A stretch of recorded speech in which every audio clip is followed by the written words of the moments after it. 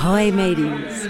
This is Adrienne Barbeau, your nightlight, and you are listening to the Nightmare Junkhead Podcast. And yes, genius, you can call me Billy.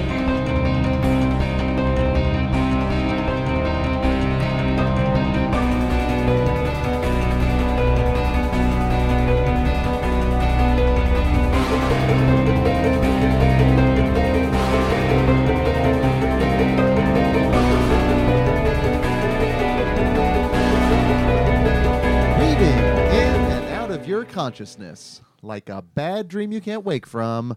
This is the Nightmare Junkhead Podcast, a horror podcast that heartily recommends any dish from the Atkins diet. My name is Greg D. I'm Genius McGee. And on today's episode, in preparation for next month's madness, we're heading to Patreon country as we offer up a sampling of our Squidly Diddly tier. You make sure you a sampling of our Squidly Diddly tier, not a sampling of Squidly Diddly. That's later. We need the distinction. That's later. And whether you've seen Bigfoot's O-Face or not, Oh, God. you can listen into our show. Simply search for Nightmare Junkhead wherever podcasts are played. Hit subscribe, and when we drop our latest episode, it will download directly to your listening device of choice. All up in your greatest hits hole. Yeah, we're already lost a number of people with all of that. Now, of course, we are posting our greatest hits out on social media. You can find us out on Twitter at Nightmare Junk and on Facebook at Nightmare Junkhead. And it is on that book of face where we have an events tab, which leads to Shenanigans and Squidly Diddly shenanigans. And as this episode is going to be releasing on Friday, February 3rd, if you find yourself in the Kansas City area, head on over to screenland.com where they will have your Squidly Diddly shenanigans taken care of indoors. And virtually. Yes, they will. Especially Friday nights. Well, and our latest Friday Night Fright genius, it's an I've seen that for me. Really? So I can't verify if there's Squidly Diddly in it. Now, I saw it in the theater, but if you ask me to describe it, I'm going to say, I don't know. I've seen that. I've seen it, but I don't think I've seen it since then, so I don't remember. But I can't imagine 2001's Valentine having anything with Squidly Diddly in it. No, but it does have David Boreanaz, and that's why I went. Really? I figured it was Denise Williams would have been your draw. No, I was a huge Angel fan. Denise Richards. See, that was a bonus. That was like, come for the angels, stay for the other angel. And so... Well, it's also riding high on the tides of almost the post-Scream surge of the slasher in the 90s. I'm really looking forward to that. But... speaking of looking forward to next Friday Night's Fright. Ooh, on the cold winter's day, February 14th. It's kind of become a tradition. That's what it's all about. It ticks off a number of things. And if you've never seen this, we're sorry for your loss, but you'll be able to make amends and check this one out because this is probably one of the best contemporary slasher films that's set on a holiday, Hoser. Holiday, Canucksploitation. Yeah. Random harmonica in a junkyard playing. While cooking microwave dinners on an engine. Yeah. The movie has it all, the Canadian charm, and then some of the more intense kills, which hopefully I have to look into it. Ooh, if we're getting the uncut version again. Ooh, I hope so, because those kills are fucking rad. They elevate an already elevated film. Come on out for the 1981 classic, My Bloody Valentine. Oh, that movie, like Beetlejuice says, it just keeps getting better every time I see it. So, yeah. Well, the other repertory screenings that are happening on the weekend of the 3rd, there's an entire franchise built around the charisma and the star power of Kristen Stewart and Robert Pattinson, who have both grown and gone on to really cool, unique careers in the film industry. If you would have told me this back in 2004 or 2004, man, Kristen Stewart and Robert Pattinson are going to be the fucking best thing since sliced bread when it comes to genre. They're just bringing the intensity. Bullshit. What are you talking about? The Twilight people? Come on. So I've never seen Twilight. I've never seen a single of the films. And I don't say that as like a brag. No. It was I'm not trying to. It just wasn't for me. Exactly. Even though, I like vampires, I like werewolves, but the demographic wasn't marketed towards me, and so I never seen it. Now, knowing that this is like the epicenter of Pattinson and Stewart's rise to stardom, yeah, that's cool. And it's 5 films that are going on that day, the entirety of the Twilight Saga. And I will just tell you this, I did program some vintage vampire trailers before each one to ideally, if people are only familiar with the Twilight films, to hopefully expand their palette in the vampire genre. Now, that being said, a movie playing this weekend that I think may have been, it was our 3rd Monday Mystery Movie Night. 2nd. It was our 3rd. We opened with oh my God, Hamburger the Motion Picture. Yeah. Our 2nd one was Black Dynamite. Oh yeah. And then our 3rd one was the Wachowski sisters, Bound. It's fucking dark in here. That movie is amazingly good. Amazingly good. And like, not to sound creeps of nostalgia, too late, but it's fucking sexy. It's a hot fucking film. It's sexy. It has a reputation. Yeah. The thing is, though, it is so much more than the reputation of the film. Absolutely. You come in looking for that scene. Right. But then you go, oh my God. Like the noir aspect alone, the dialogue, the camera angles, everything about the movie is just so well done. Well done. Incredible film. So cannot wait to see people out for that one. I guarantee if you've never seen this movie, every time you walk into a dark room, you're going to say, it's fucking dark in here. Without fail. Joey Pants. Every time I need to say it's dark in here, it's fucking dark in here. I can validate this. This is very true. And very funny. Yeah. Every single time. It just gives me the biggest giggle. It is so good. It is so good. Now, another film that hopefully won't give you giggles during certain scenes with certain character actors, but we're bringing back David Lynch's Wild at Heart. Bobby Peru will not be making an appearance in Horrorwood Squares. I'm just telling you right now. Because it's bad enough with Cronenberg, we have to involve the mask. Right. We don't need pantyhose with Bobby Peru. No. Bobby Peru does not need pantyhose to get more creepy. That Wild at Heart is fucking wild. That's it's in the title. It's in the title. It's no false pretense about it, but just right when you think it's this movie's pretty intense and it's crazy, and then here comes Willem Dafoe. Jesus Christ. Hey, I'm Bobby Peru.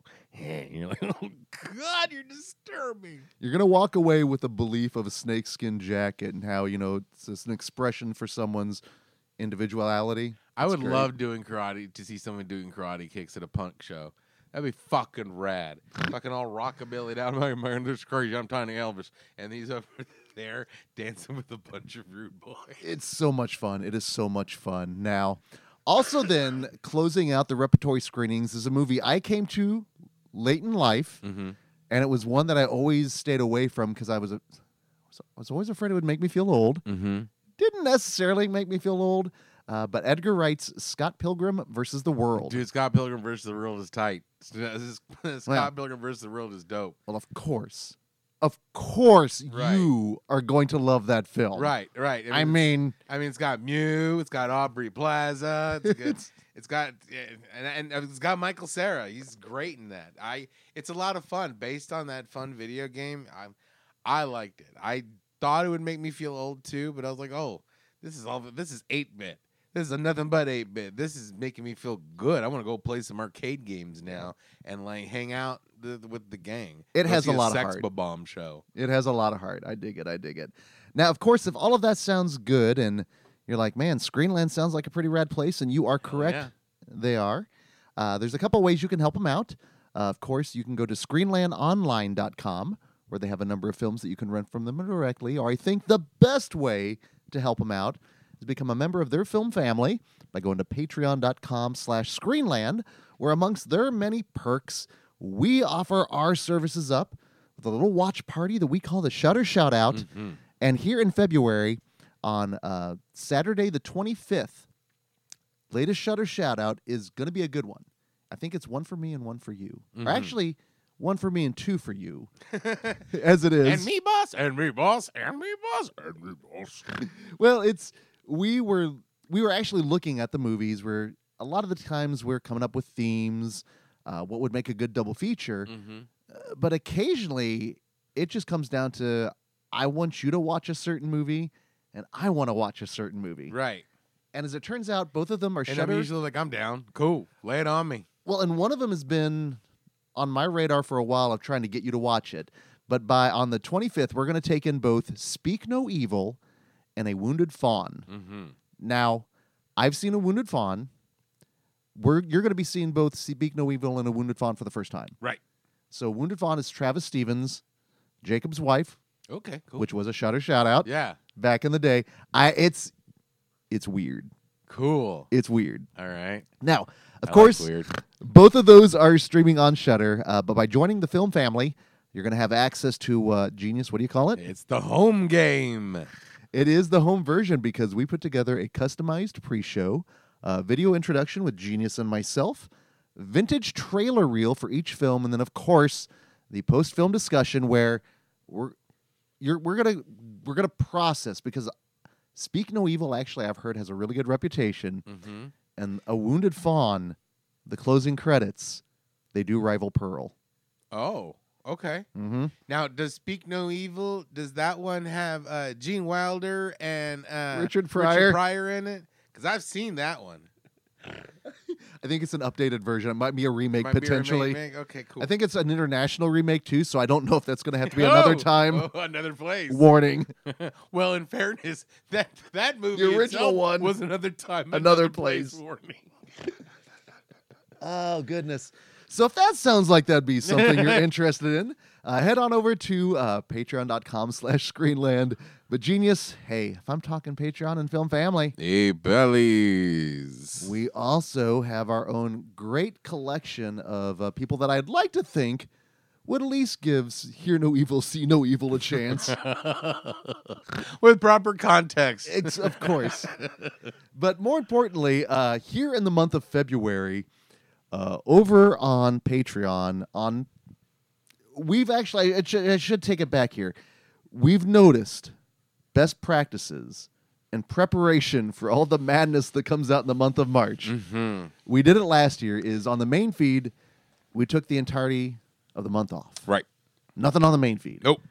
However, on Patreon, for all of our pallies, Pallies, hey. we still put out all of our regular episodes. Mm-hmm.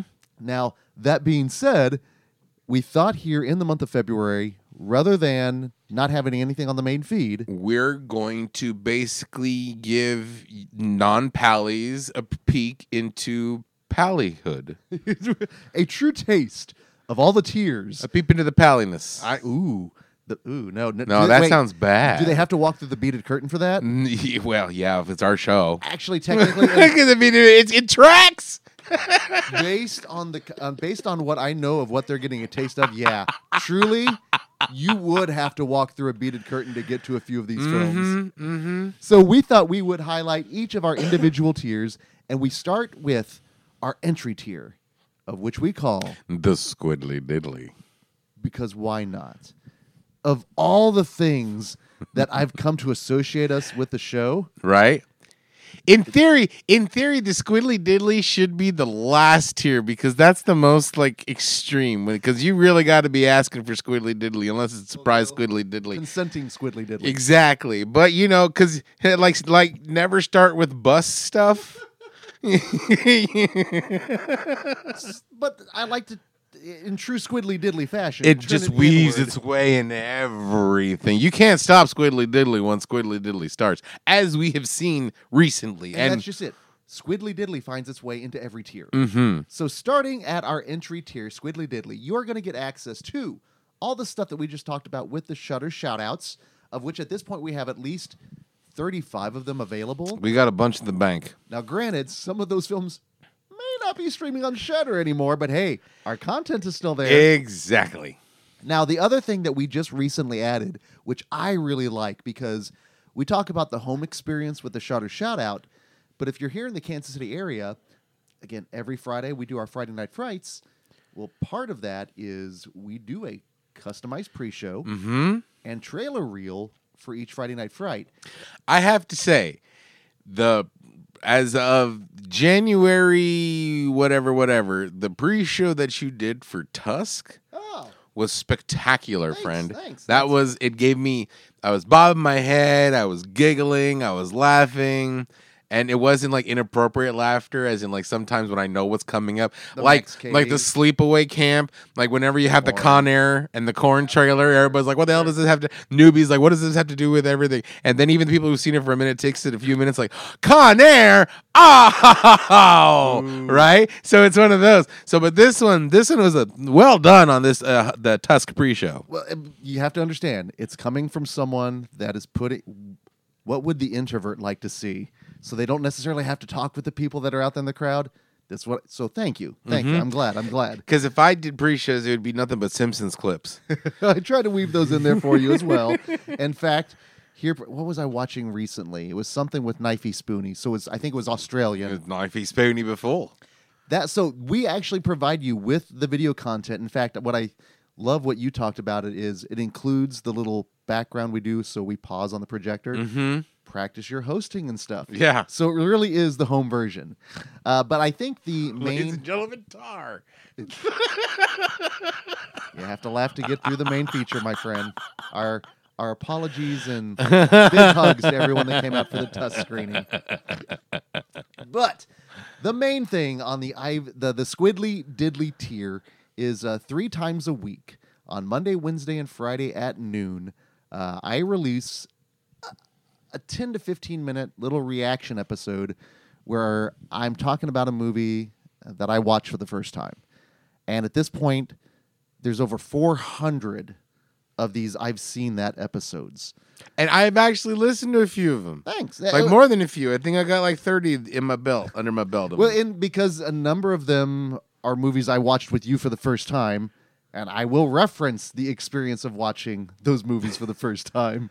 And it's been a journey.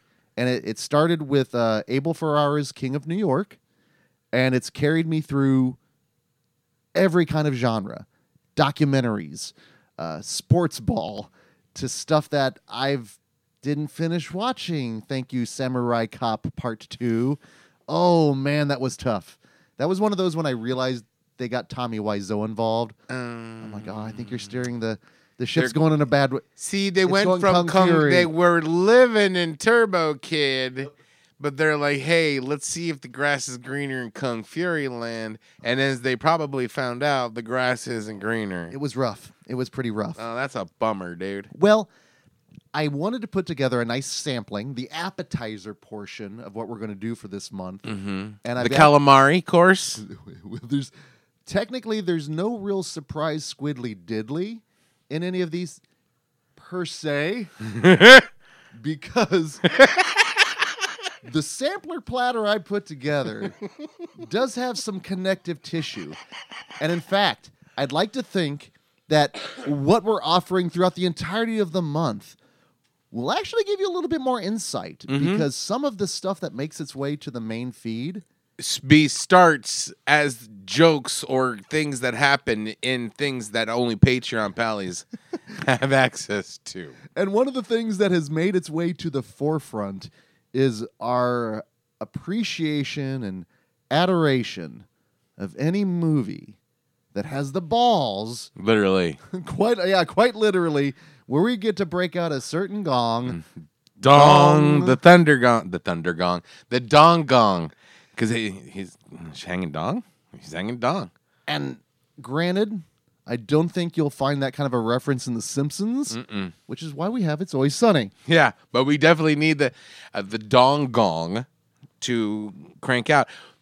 We actually, I don't know if banging an actual gong in the middle of the movie theater would be good That would etiquette. be disruptive. But at the same time, we do need like something. So like, ladies and gentlemen, we're breaking it out, bong, at the beginning. Well, as we like to do when we host movies, if we know dong is going to be hung, we will say, ladies and gentlemen, because we celebrate. In fact, do you remember the one time we forgot to tell everyone at Pieces? Yeah.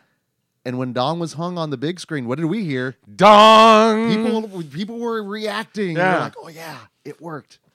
So we need to make sure we have props. We do. And again, we always raise our hands every time we see it potentially. And then, when the opportunity is missed. Well, there's even, we've designated shadow dong, surprise dong, side dong. Monster dong. It's kind of all. Advent calendar. That was a good, nice surprise. So the sample platter that I'm putting together, it runs all through different genres here. We're going to start with an appetizer from the Atkins diet, Universal Soldier Day of Reckoning. Scary as fuck. I love fucking Scott Atkins, dude. He's the shit. There are multiple entries of the Atkins diets on the I've Seen That feed. Multiple. And it's been a pleasure every single time I watch a movie of his. But this is the only one I've seen so far where we break out the dong gong. Dong. I was shocked when it happened, and I know this is still on your radar, right? Yeah. It's well worth your time. Because, like, I've seen a whole bunch of other Scott Atkins movies and all the dude. other stuff, but, like, that's one I know is good. Like, based on reputation, not only from you, but from Mount Baldy, you know? And when it comes to action movies, especially Scott Atkins movies, like, his is the name I trust. Well, what's great is he's technically the main ingredient of the dish, but then you get these little side ingredients of Dolph Lundgren and Jean-Claude Van Damme. Wonderful. It's pretty great. Wonderful. It's pretty great. Now, I'm going to follow this up with one of my big surprises of last year, a little folk horror film called You Will Not Be Alone. Oh, yeah? Is Yes. it about the landlord's daughter? It could be potentially, actually. It is... Oh my goodness, Macedonian folk horror. What? It has my favorite use of a witch from 2022. It's got an incredible performance by, oh, good Lord. She's been in a number of A24 films. It's going to kill me. She's wonderful in it. Imogen Poots. Not her. She's also wonderful in all the films that she does. But I just love saying Poots. was just happy. I will say this. It starts with this kitty cat pitter-pattering across the field, and you could hear the pitter-patter. And I was like, oh, that's cute. But then I'm like, also, oh, my God, it's a folk horror film. Are we going to be okay? There is some animal trauma in this movie, so note to self. Okay. But, hey, also, what I was shocked, dong. Really? Was not expecting it. So but 2 dongs in a row. 2 dongs in a row, which leads us to a movie that we saw in the theater. Mm-hmm. We saw it in Theater 1. Mm-hmm. And within the first 30 seconds of the movie. Oh, yeah, we get dong in that one. And then it's dong throughout. Yeah, a lot of dong. A lot of dong. This is like a Rush song with all the gongs banging in there. This is a Queen song. Bong with all of them. This is old school. Jackass Forever did So provide funny. a nice Funny. peripheral viewing experience with you with the Silence of the Lambs thing. Because we know how that tickles you. In fact, the pre-show in Tusk, including Justin Long doing his whole bit, which I hope you appreciated. But I did. We're going to close then this little sampler platter with a movie I saw for the first time at the Stray Cat Theater. And boy, oh boy, when you do get to see Bigfoot's O-Face with a theater full of people for the first time, it hits you quite differently. But Night of the Demon is one of those that I will never forget. You gotta love good old exploitation, Bigfoot exploitation, Sasquatch exploitation. Sasquatch, yes. You're going to give us a Sasploitation is something different. But it is severed a dong. That is the gong gets to be broken out. It's incredible. It's incredible. Now, that being said, it's just a sampling. It's a lot of dong. A taste of what we offer at the Squiggly Diggly level. Hopefully that entices you. And again, my apologies if it doesn't. So that being said, if all of this talk doesn't entice you, then probably being a pally is not for you. This is the entry level, mind you. But again, if it doesn't, that's totally cool. And of course, ideally, we will always put out content on the main feed. Now, next week, we're going to advance to our next tier, which, not to be confused with the I've Seen That challenge or the I've Seen That feed, is the I've Seen That tier.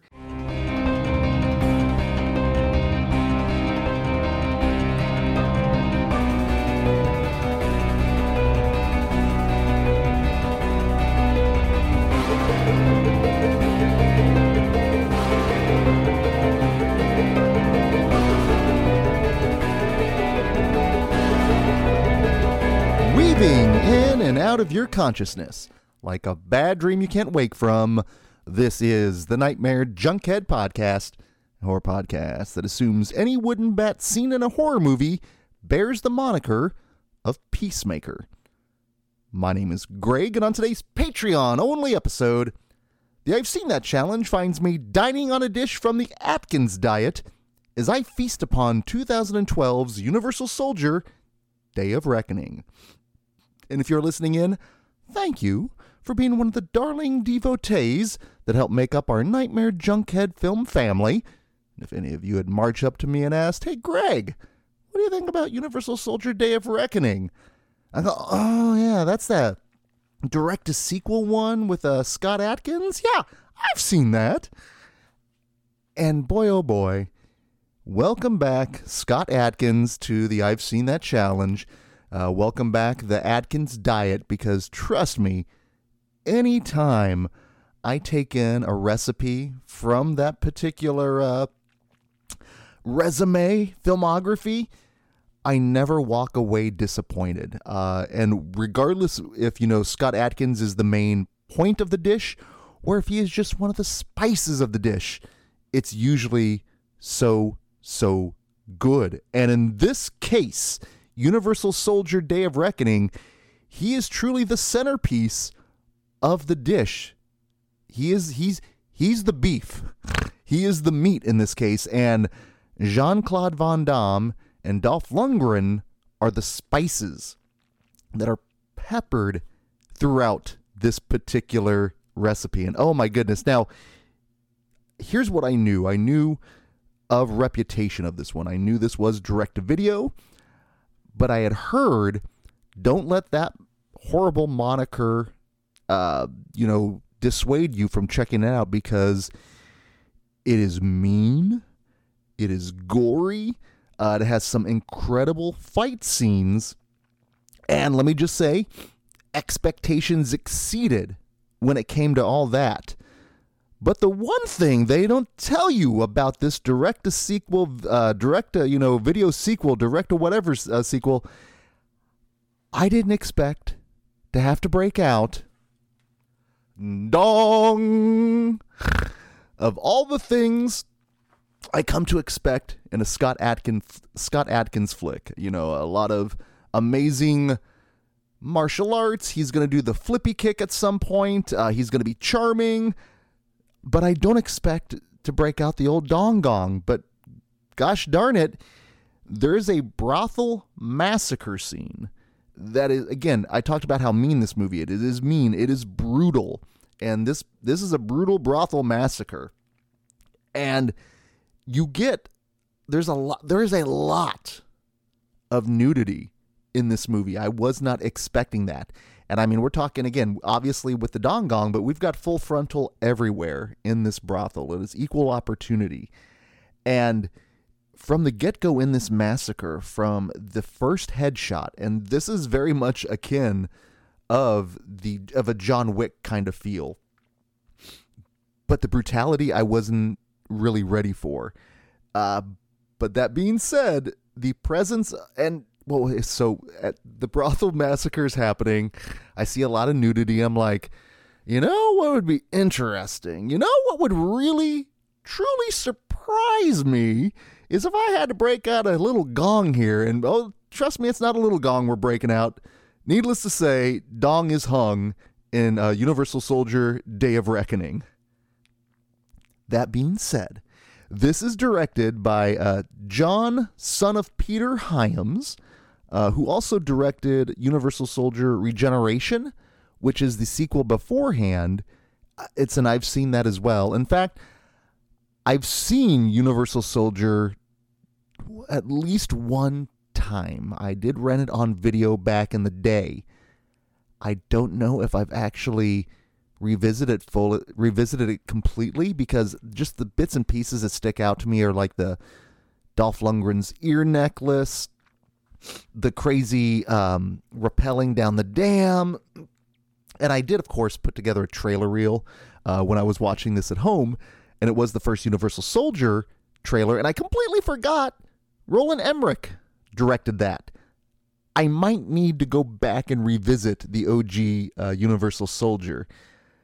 But John Hyams, I thought, did a great job with this. Now, of course, his dad, Peter Hyams, directed one of my favorite buddy cop films, Running Scared, amongst other things. But I'm going to have to now watch Regeneration because there was a great combination of the bombastic, brutal action, but there's a lot of horror in this movie, be it through these dream sequences, be it through the way things are shot, the way it's lit, the atmosphere. You could call this almost like a horror-adjacent kind of film, which is crazy when you think about it because technically it's something from the Universal Soldier franchise. And sure enough, it works, though. It works really, really well. And the whole thing is built around that Jean-Claude Van Damme and Dolph Lundgren's characters from the original have been released from their hold and are trying to release other Universal soldiers out there and are putting together their own little army. It's pretty cool. It works really well. And then the whole conceit is they're trying to bring in Scott Adkins. You know what? I don't know the conceit. This movie is confusing as all get out. I had a lot of stuff written down, but as I was watching the movie, I was trying to figure out what the end game was. And it's not necessarily that I couldn't figure out what was happening. I was just trying to figure out if the narrative really made a lot of sense. And don't get me wrong, though. The bombacity of the action had me not really caring, but I was. It's Scott Adkins. Here's the thing with one of the things with his films. No matter how monstrous or barbaric his character is, at some point that character is going to be charming, and he just oozes charm throughout, and especially when he's got his scenes with his little girl. And he's charming in this movie, and that was, again, that works for me.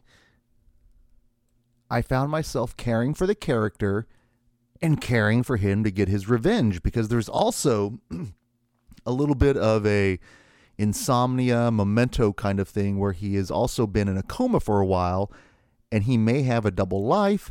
He goes to a strip club. He befriends one of the dancers there. She is then involved in the film.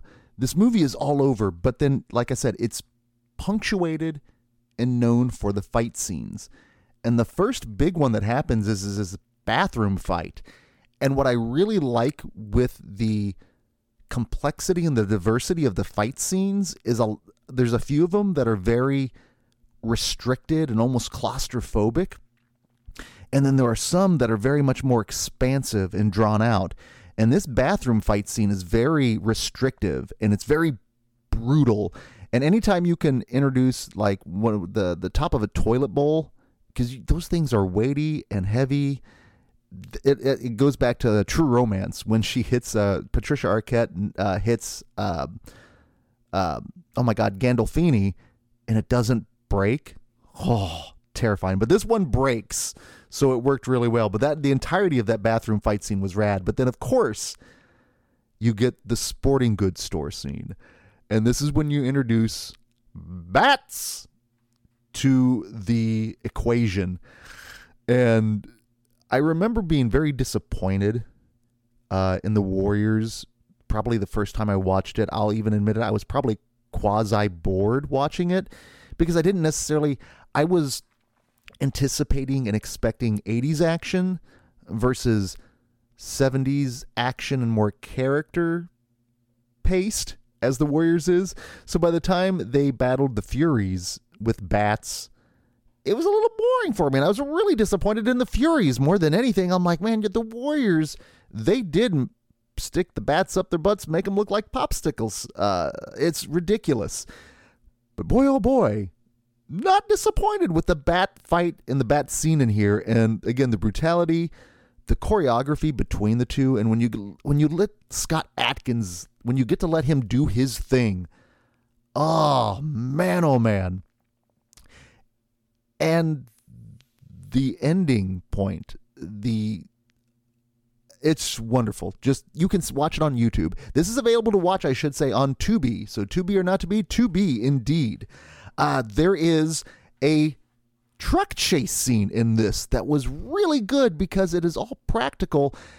There's a lot of going the wrong way in this particular chase scene, which just adds the level of danger. And this is all practical. These are all real cars. There's not a lot of CG going on in anything in here.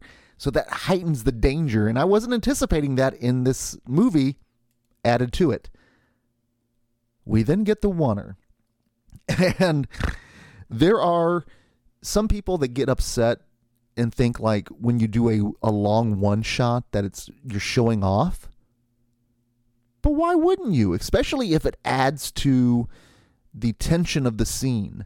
There's a number of them. If you go to Tony Jaa, I think it's either Ong Bak or The Protector, where he's got the oneer where he's going up the stairs. There is, of course, the very famous one in Hard Boiled, in the hospital scene. And apparently there's one in Regeneration as well.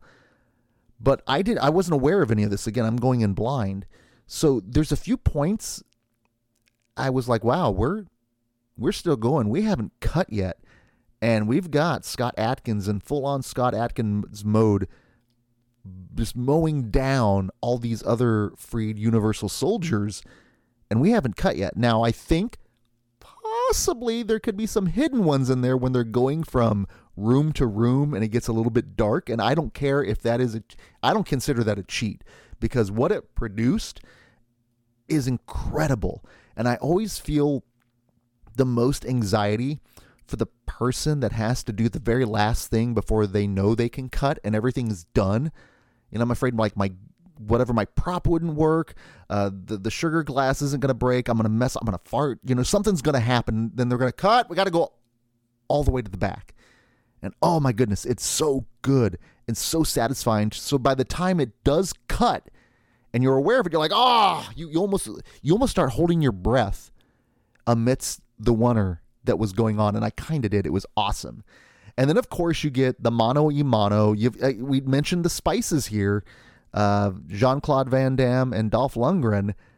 The Dolph fight scene, very much close quarters.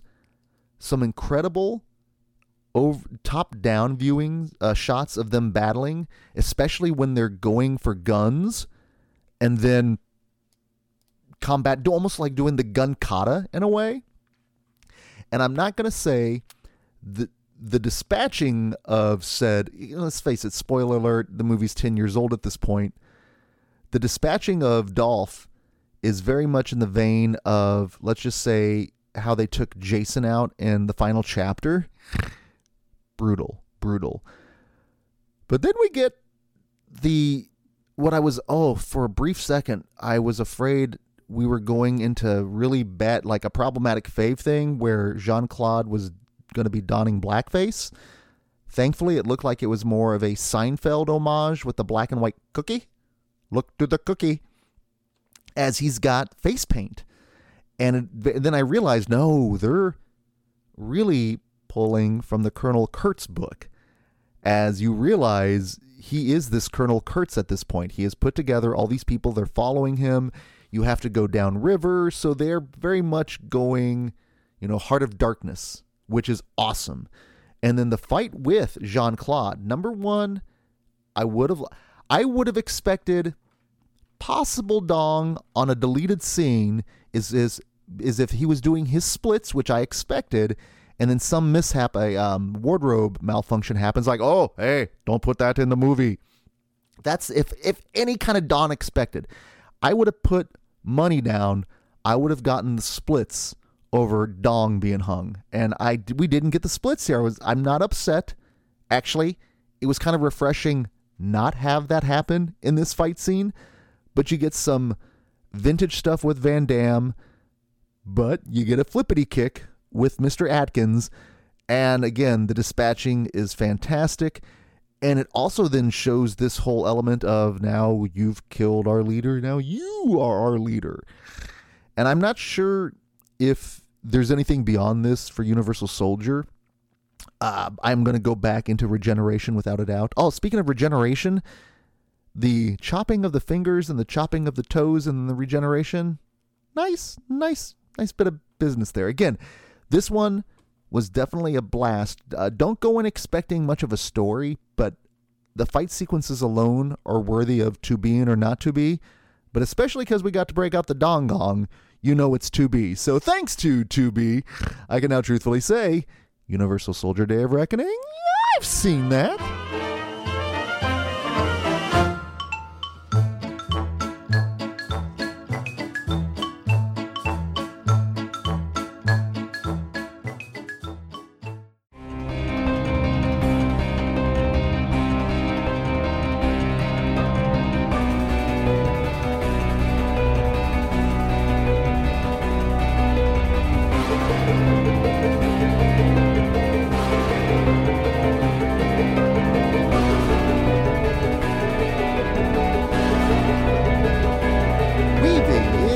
Of your consciousness, like a bad dream you can't wake from.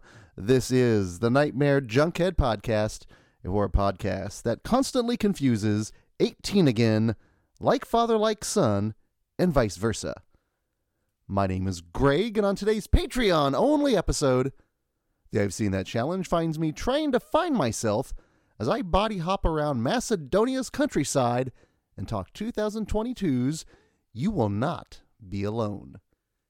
And if you are listening in, thank you for being part of the coven that makes up our Nightmare Junkhead film family.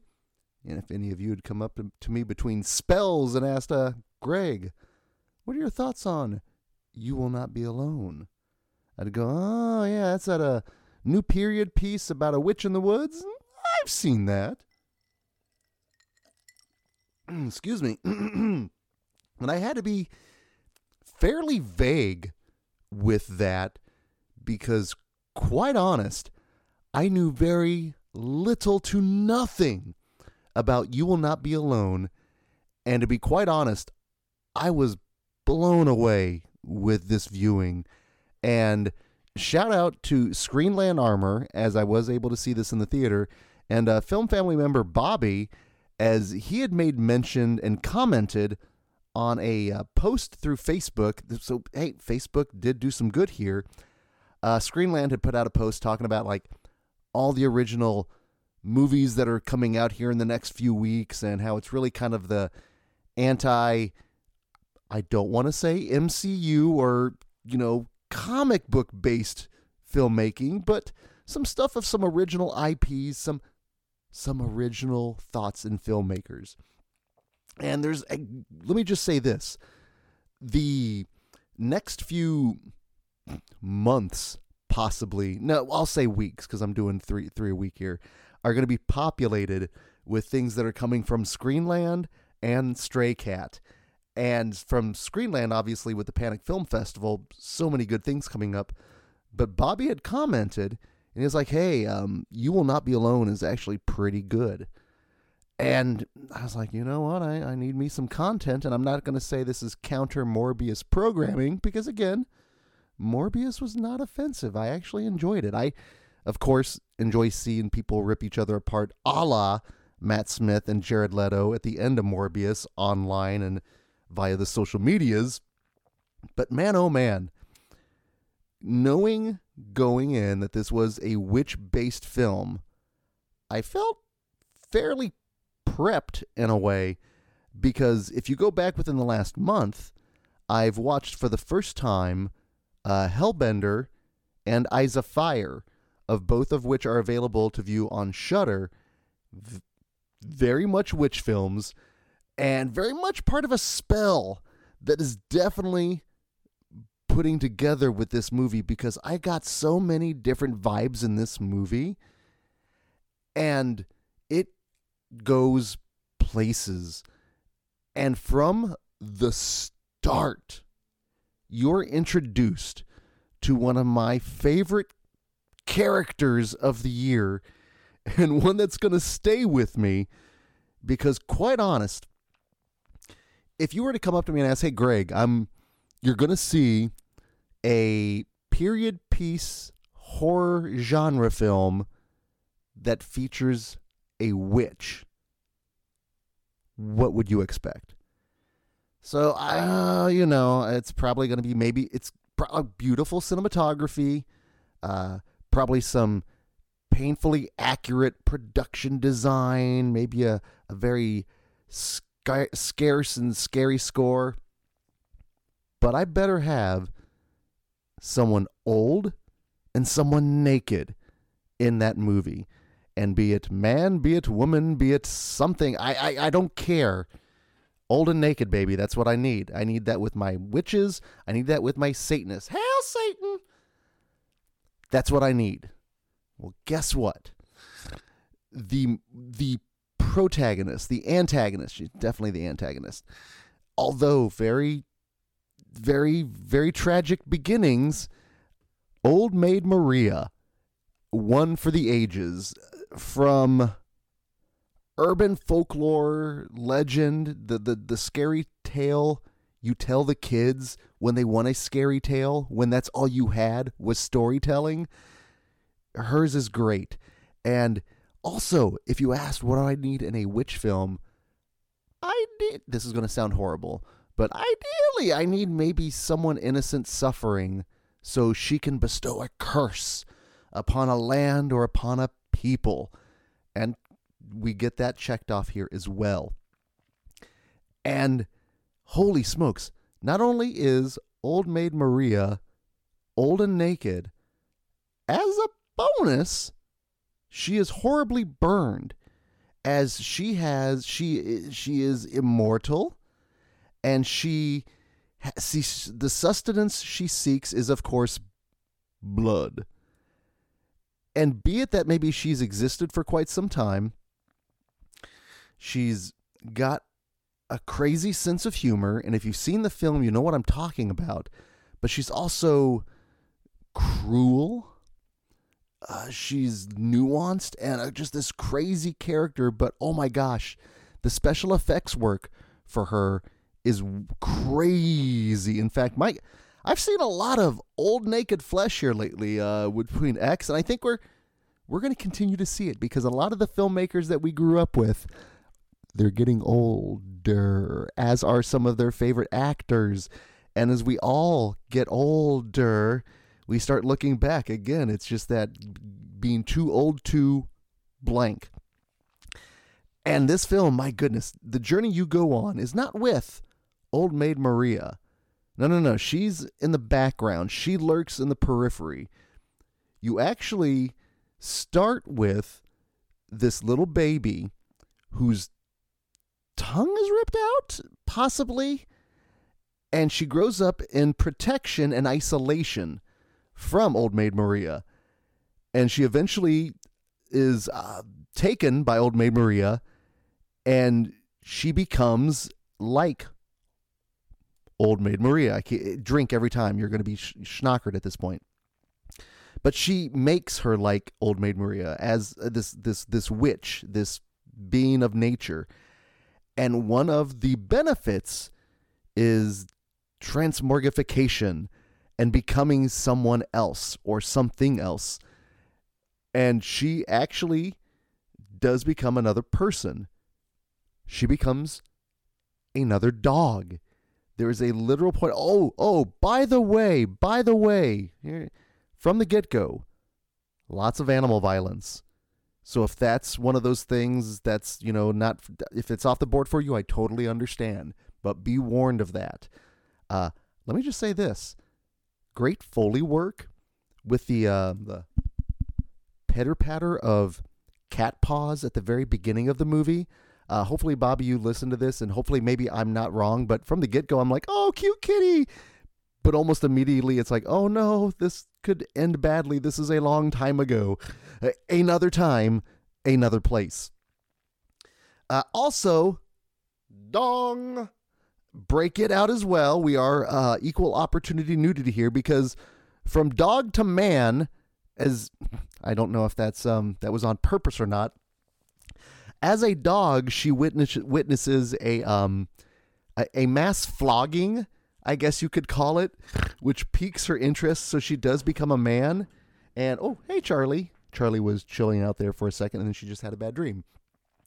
And I was, hey, from dog to man, from man, and she experiences things. And the movie is all about her basically figuring out what it is to be human, because she had no interaction for, I think, it's 16 years.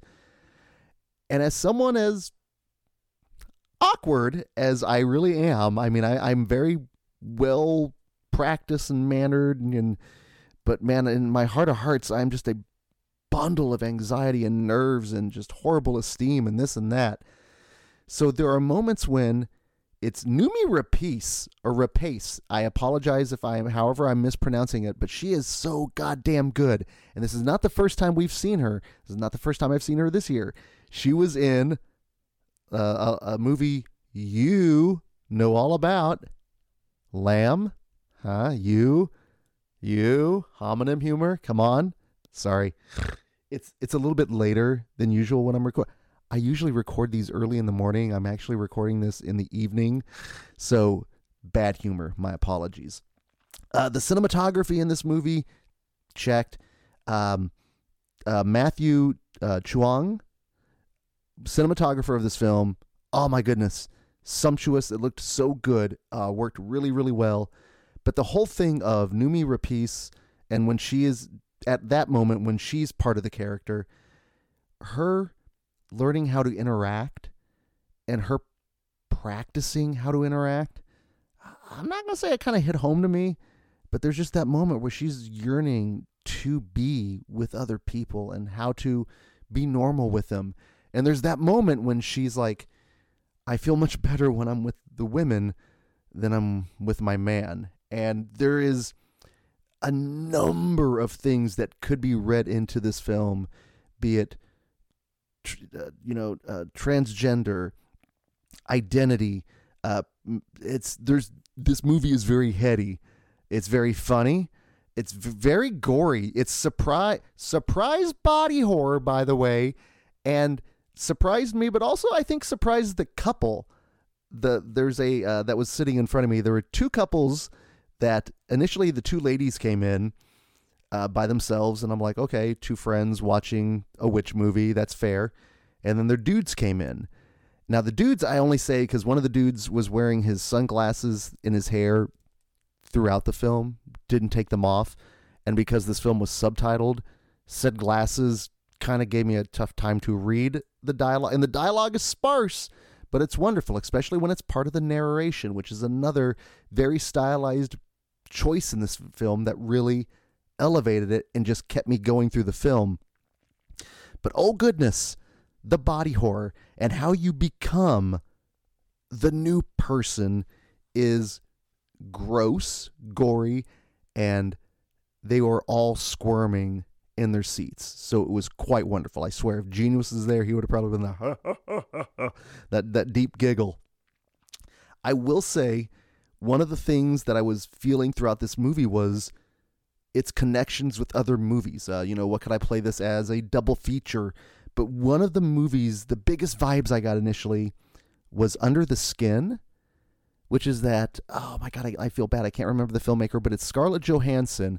Is this low budget, really crazy sci-fi film that she did.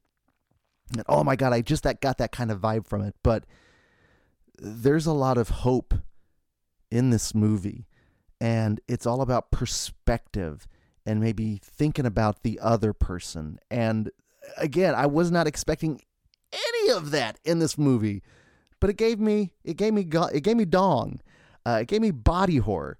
It gave me Old Maid Maria, who is one for the friggin' ages. The wispy hair, her, God damn it, she's really funny. I need to watch this one again. I am going to champion this one. Unfortunately, by the time this releases, I think it'll have already passed through Screenland. But if it's available on demand, I would check it out. And I'm going to pick this up on physical media, because hopefully it'll get a release. And ideally, I need to know more about Old Maid Maria. So thanks to Bobby and Screenland Armor, I can now truthfully say, you will not be alone. I've seen that.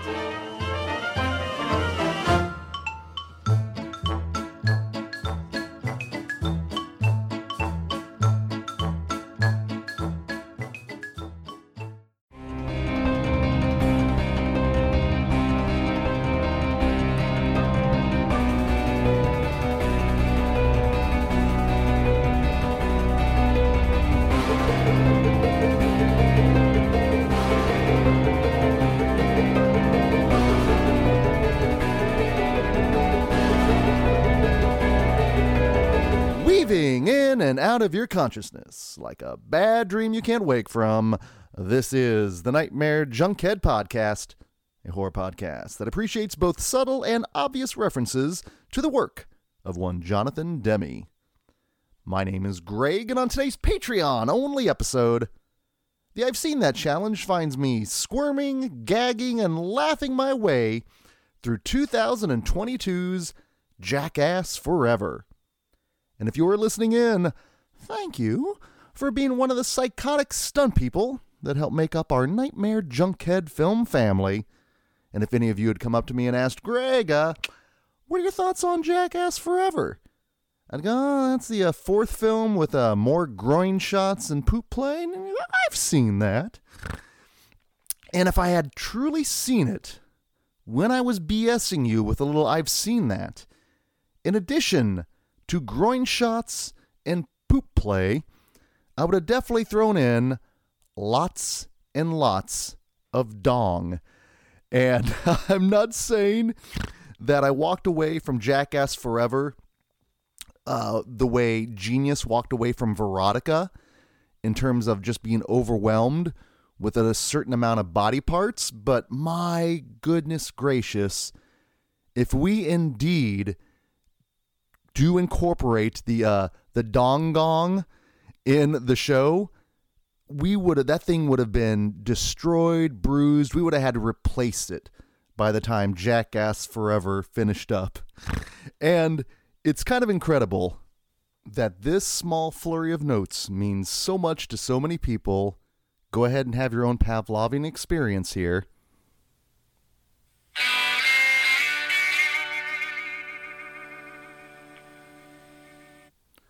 And right off the bat, some people out there are like, okay, that's my jam. Some people are like, no way, that is absolutely not my jam. Because like a number of films that I've had the chance to watch for the first time, I always understand, there are certain genres that are of a particular taste.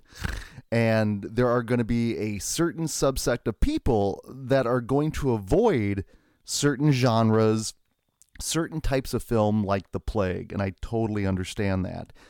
And the overall aesthetic of Jackass, 4 films in, a TV series, so many different spin-offs, it has its own particular aesthetic. And what's great is the fact that we are now 20 years in with this franchise. And imagine that this is a franchise. In fact, I saw the original Jackass in the theater back in 2002. I took my then 14-year-old cousin Ashley to the theater I took her to so many different movies. If you go back to, I'm trying to remember when we talked about Frailty and Into the Mouth of March Madness. I had taken Ashley to a screening of Frailty. I couldn't find her after the film, and I freaked out. That's the same Ashley. I took her to her first concert. It was a Blink-182 show. And I was 24. She was 14. And I knew of Jackass primarily because of the kind of the crew I ran with. As many of you know, I used to be a fruit booter. But in addition to rollerblading, I actually hung out with quite a few skateboarders, thankfully. Established my street cred, and so they wouldn't beat me up. But because of that, I was very familiar with, Big Brother magazine. That was the skate magazine where you could see naked ladies. I was familiar with some of the videographers that were out there. There is this one snowboarding video called Demented Chowder Pilots. And it was one of those films that I watched for the first time and was just like utterly blown away with what I was seeing, what I was watching people do, and in many ways, skateboarding culture was just a lot cooler than rollerblading culture. But I was familiar with the whole Jackass crew, Johnny Knoxville, and when it hit the big screen, I was the first in line. There was something about the overall manic energy and chaos involved with what they were doing. But the biggest thing, and the one thing that has kept them relevant, is their overall, and I'm talking about the Jackass crew, kind of their love of one another. And there can definitely be some interesting dissertations put together on kind of like the psychology of friendship as depicted within the Jackass franchise. And another thing that you could definitely probably write a dissertation on is the homoerotic content of the Jackass franchise. And it's really funny because actually there is a pretty large, as far as I know, LGBTQ contingent that love these films. And I think a lot of it is because there is no real homophobic content and all these guys being around each other naked, staring at each other's, nether regions, and normalizing that kind of interaction, and also, normalizing male nudity. In the first Jackass, you definitely saw some penis. It wasn't as in your face potentially as it is in part 4, but it was really fun. It was minute for the most part. But as the franchise and the series, continued and evolved, it became more prominent, to the point in part 4 literally starts with a rampaging monster dong. How you want to interpret that is your own, but if you've seen the movie, you know exactly what I'm talking about. There's just something about the chaos they bring. There's something to the fact that John Waters loves Johnny Knoxville and Jackass and everything that they're about. And they are many things to many people. Like I said, the little flourishing of them bang, bang, bang, just either lets you know it's time to turn the channel, or it's time to put the remote down and take in a bunch of grown men doing outrageous things to each other. But to me, it was never really mean-spirited. There was something that I'm not going to put you through something that I myself am not going to put myself through. There was almost like equal opportunity pranking going on. I would definitely say this. I would never, ever, ever want to be on set for any of the Jackass films, because I don't think you could ever fully relax because of the pranking that is going on, because of the fact that they don't care if something is or not on camera. As long as it happens and it's funny, it's good. And oh my God, to just be never to be at ease. There's just something that just gives me anxiety thinking about it, which means I'm glad I can watch it from afar. But the original came out in 2002. Here we are 20 years later. And a lot of stuff happens in 20 years. And what's great is from the get-go, on top of the monster dong that we open up the film with, there is a lot of reflection going on. Have we grown? Have we evolved? Are we more wise in this case? And the answer is yes, because they do bring in some new blood for some of the stunts and the stunt work that goes on in here. And I don't think I have squirmed this much. Like, I squirmed more in Jackass Forever than any kind of like crazy body horror movie. I gagged quite possibly more in this film than any kind of a body horror movie. And I also laughed probably harder than any mainstream comedy that I've watched in quite some time. And again, that probably says more about me than it does the actual content of the film. But by the time I watched Jackass Forever, I was needing a laugh. I had just had a really, really rough weekend with my dad, and I was needing just to turn my brain off and giggle and just feel that dopamine come in and make me feel better. And you could probably prescribe this to a depressed person and it can make them feel better. And to hear people react in the theater was wonderful. There's a number of standout, I'm 10 minutes into this little review and I haven't even talked about the film itself. It's set up exactly like all the other films are. So you're going to get various stunts, segments, what have you. One of the standouts was the Silence of the Lambs segment, which, of course, of course, Genius was rolling, because I did see this with him and Dustin. And the payoff for the Silence of the Lambs, it's so wonderful, because you've got Chris Pontius doing... No dong was hung during this segment. Appropriately, it was tucked. It was about the only time it was tucked away in this particular movie. But to see him just in the background doing his thing, god damn it was funny. Felissa Rose might indeed be a consultant on this film, because there is a lot of genital trauma and mangled dong. There's a hockey player that talked so much shit during his segment that I was cackling, because he understood kind of the overall philosophy of the show and how to get into it. The New Blood themselves were really good. The big guy, Zach, I think his name, fantastic. When they bring in the celebrities, be it Eric Andre, Tyler the Creator, they were all raised on Jackass, so they know what to look for. They know how to play into everything, and it's great. The B-gag. Good Lord, the B-gag. The fact that Steve-O, in the 20 years since the original Jackass started, has been able to go through rehab and looks great, actually. In fact, almost all of Johnny and Steve-O especially look really good for their ages. Johnny Knoxville with the silver fox now. The fact that they bring the bull back, and oh my God, there are several instances where people fall. And be it that I'm a veteran of falling on my ass from my skating days, there are certain sounds they make and certain ways when they fall and the position they're in where you go, oh snap, that looks bad. Couple of instances in this. Again, if it bends, it's funny. If it breaks, it's not funny. And this franchise has actually kind of challenged that notion.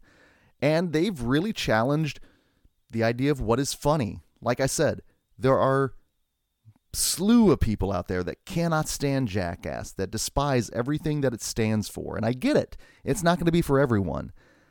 But boy, oh boy, if you are looking for some full frontal male nudity, if you're looking for dong to be hung in a variety of ways, for dong to be pressed in a variety of ways, and for dong to be shot in a variety of ways, let me recommend a little film called Jackass Forever. So thanks to Screenland Armor, I can now truthfully say, Jackass Forever? I've seen that.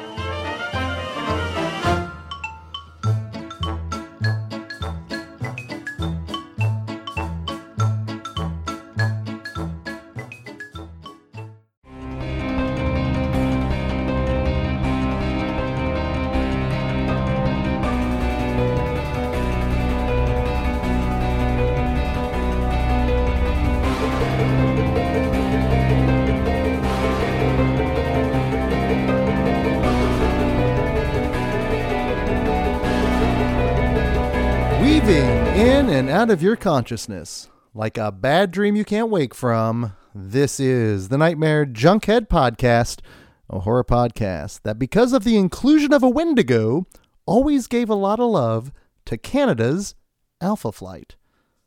My name is Greg, and on today's Patreon-only episode, the I've Seen That challenge finds me heading to the woods in search of Bigfoot as I break out a certain gong to talk 1980s Night of the Demon.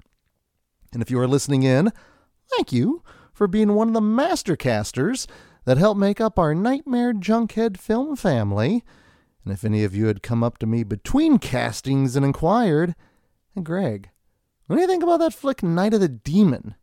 And I go, that's the one with Bigfoot ripping off a guy's penis? Yeah, I've seen that. And boy, oh boy, this was the second film of the first Stray Cat Theater horror movie marathon. And man, oh man, did this one definitely live up to its reputation.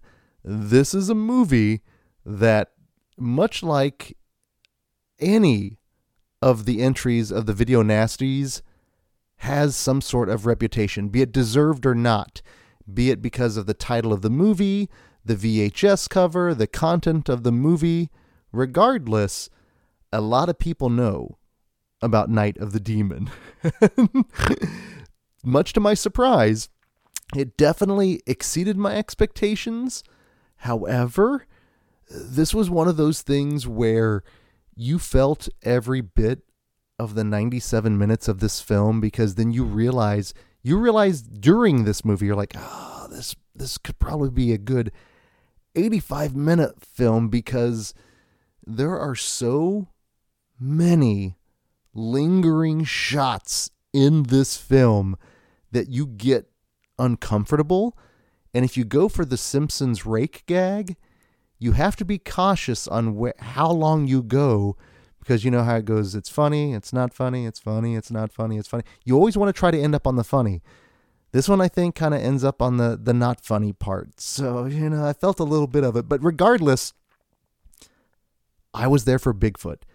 And Bigfoot has, funny enough, always had a presence in my life, be it the infamous picture of Bigfoot, which I think for many of us is nightmare fuel, kinder trauma. However, I was always checking out books on Bigfoot. We actually, my elementary school library, we had this great collection of books on Bigfoot, the Loch Ness Monster, ghosts, UFOs, and my name was pretty much the only one that was checking those out because I was fascinated by them. I remember, I think someone in my family said, Greg, Stanley, Kansas, we have a Yeti running around here. Now, I've told you all of my Uncle Chuck that told me about Yellow Eyes, the werewolf that was living in the barn just a few houses down from me. This is a different relative. And they would say, I think we saw the Yeti out here last night, Greg. So I would go around and I would sniff around trying to take in the Yeti scent for some reason. I thought I could pick up on it because I had probably at that point watched, God, if it's 87, that means I'm 11. I'm pretty naive at 11, but Harry and the Hendersons, which portrays Bigfoot in a very just Kevin Peter Hall shenanigans kind of light, especially when you got John Lithgow, he's already petering on the precipice of madness in many of his roles. So the fact that, you've got him and a Bigfoot, awesome. Bigfoot's so big, Tenacious D has a great song for Bigfoot. So I'm always dug the Bigfoot mythology. And again, going to Alpha Flight, the Marvel comic, the Canadian heroes, I always liked Vindicator's costume and powers, just pretty rad, but they had a Wendigo on their team. You could turn into Wendigo. Now, it should be noted, this is very easily confused with podcast fave Night of the Demons, which also features some nether region trauma, but just in a different variety in this case. But I will say, this movie is very 70s, came out in 1980, so you still have the 70s aesthetic, character-based, very hirsute, if you will. There is a really kind of rad score throughout this movie. It changes throughout. This is a duo by Stuart Hardy and Dennis McCarthy. But one of the things that really cracked me up is the fact that there is a very flute-heavy presence at the very beginning of the movie. And I dig the flute. There's a jazz player by the name of Eric Dolphy, who also being a alto saxist, multi-instrumentalist guy, but would play the flute and was an avant-garde musician, really rad shit. But I want to play the theme, the Night of the Demon theme for you, because from here on out, we're going to get very sleazy, but this is just, it's airy. It's you would hear this on an AM Gold compilation. So yeah, this is the main theme from Night of the Demon.